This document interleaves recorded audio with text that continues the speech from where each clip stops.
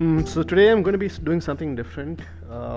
It's going to be a solo podcast, something that I've been very nervous about doing because I am not very good at talking to myself. And the reason I'm doing this is to get some feedback from the audience. There is a neat little feature on the Anchor FM links that I'm sharing on my bio, which allows listeners to send in a voice note or a message as feedback. And that's what I'm hoping to hear from everybody. This particular episode will be a discussion about an article that I recently came across. It was shared with me by one of my guests.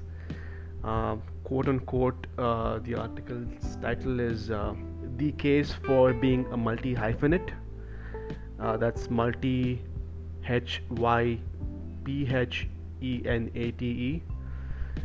It's a concept that I am new to, and what the writer Ryan Holiday is talking about is the range of people and range of performance for people around us. So let me just do a thorough reading of this, and I'm welcome to hear voice note responses from anybody who's listening. One of the most intriguing things about the ancient world is just how much range people had.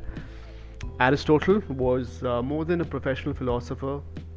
He was politically active, and he was an expert on diverse array of subjects, including biology, metaphysics, agriculture, medicine, ethics, and botany.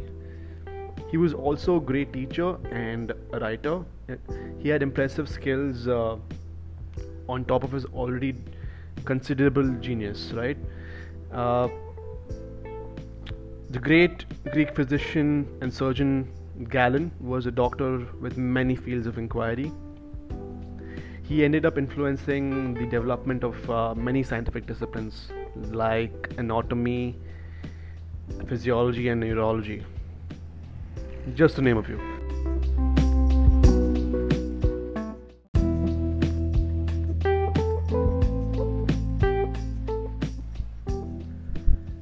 In the not so ancient world, we have examples such as Ben Franklin, who was an author, publisher, printer, satirist, Freemason, postmaster, politician, civic activist, scientist, and inventor.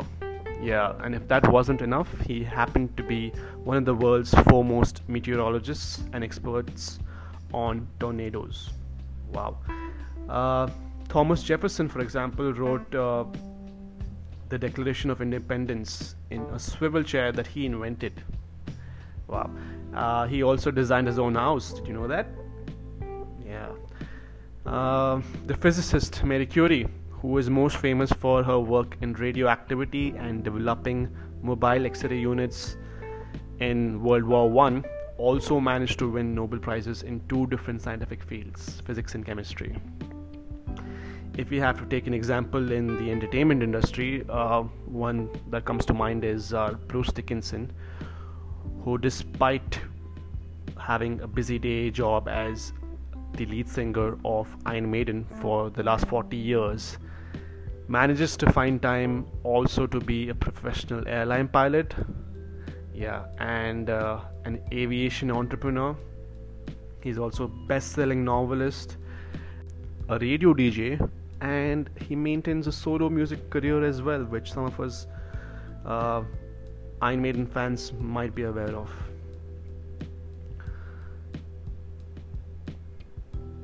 Of course, part of the explanation for this phenomenon is that their fields at the time were far less advanced than they are today. I'm talking about, again, the historical examples, not Bruce Dickinson. The further you go back in history, the easier it was to be a jack of all trades or a Renaissance man. But to stop at this explanation is just, I would say, slightly lazy or far too easy, right? Because in truth, many of the greats of our time were or are multi-hyphenates.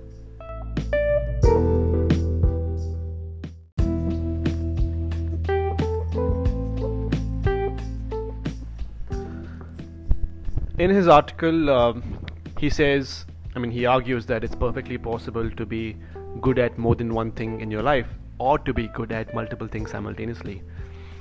In fact, he says it's easier than people think. Ask any truly transcendent athlete, or writer, or investor, or business person, and invariably you will hear them rail against hyper specialization in one breath, and in the next tell you how being skilled at many things made them great at the one thing for which they are principally known. Expertise in one domain may help fuel excellence in another. Now that's something to think about. He also says that he's found this in his own life. He writes, although I could comfortably make a living just as a blogger, or as just an author, or as a speaker, or with my marketing consulting business, or with investing like I've done, he instead chooses to balance all of these things on an ongoing basis. He says, you might think these are areas competing for my attention or distracting me from fully achieving mastery in any one of them. He would be lying if he said it's not difficult to manage them all. However, to compensate for that difficulty with the additional gains and breakthroughs he accrues by having access to different modes of thinking, different fields of study, and different types of experiences. Further, he says, experiences in my business life, the people I meet, the problems I encounter, the habits I need to develop, give me the insights to allow my writing to resonate. Writing I do for other people or for clients gives me reps and hours that help me improve my own books. It gives me a better understanding of the market and the publishing industry, to say nothing of that giving me financial freedom as well.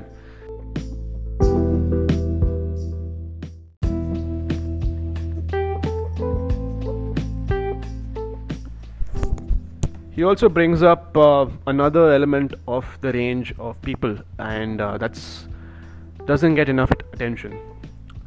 Mastery and the specialization it requires is exhausting just to master the whole multi-hyphenate experience. So many talented or promising people burn out before their time.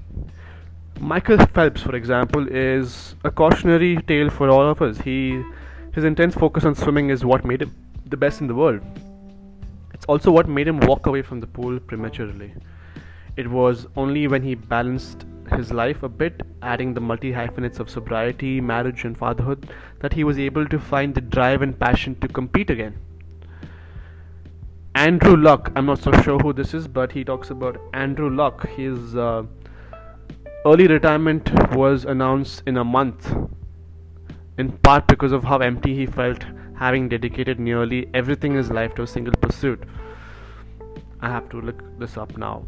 He can imagine him eager to add some more hyphenates to his resume post football. So I guess he's a NFL athlete. A lot of this is an American perspective, so not something that I relate to, except for a few popular people. And he later goes on to talk about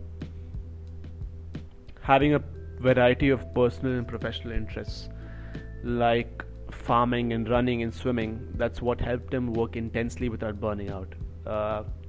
These seemingly unrelated pursuits have also led to huge advancements in his writing.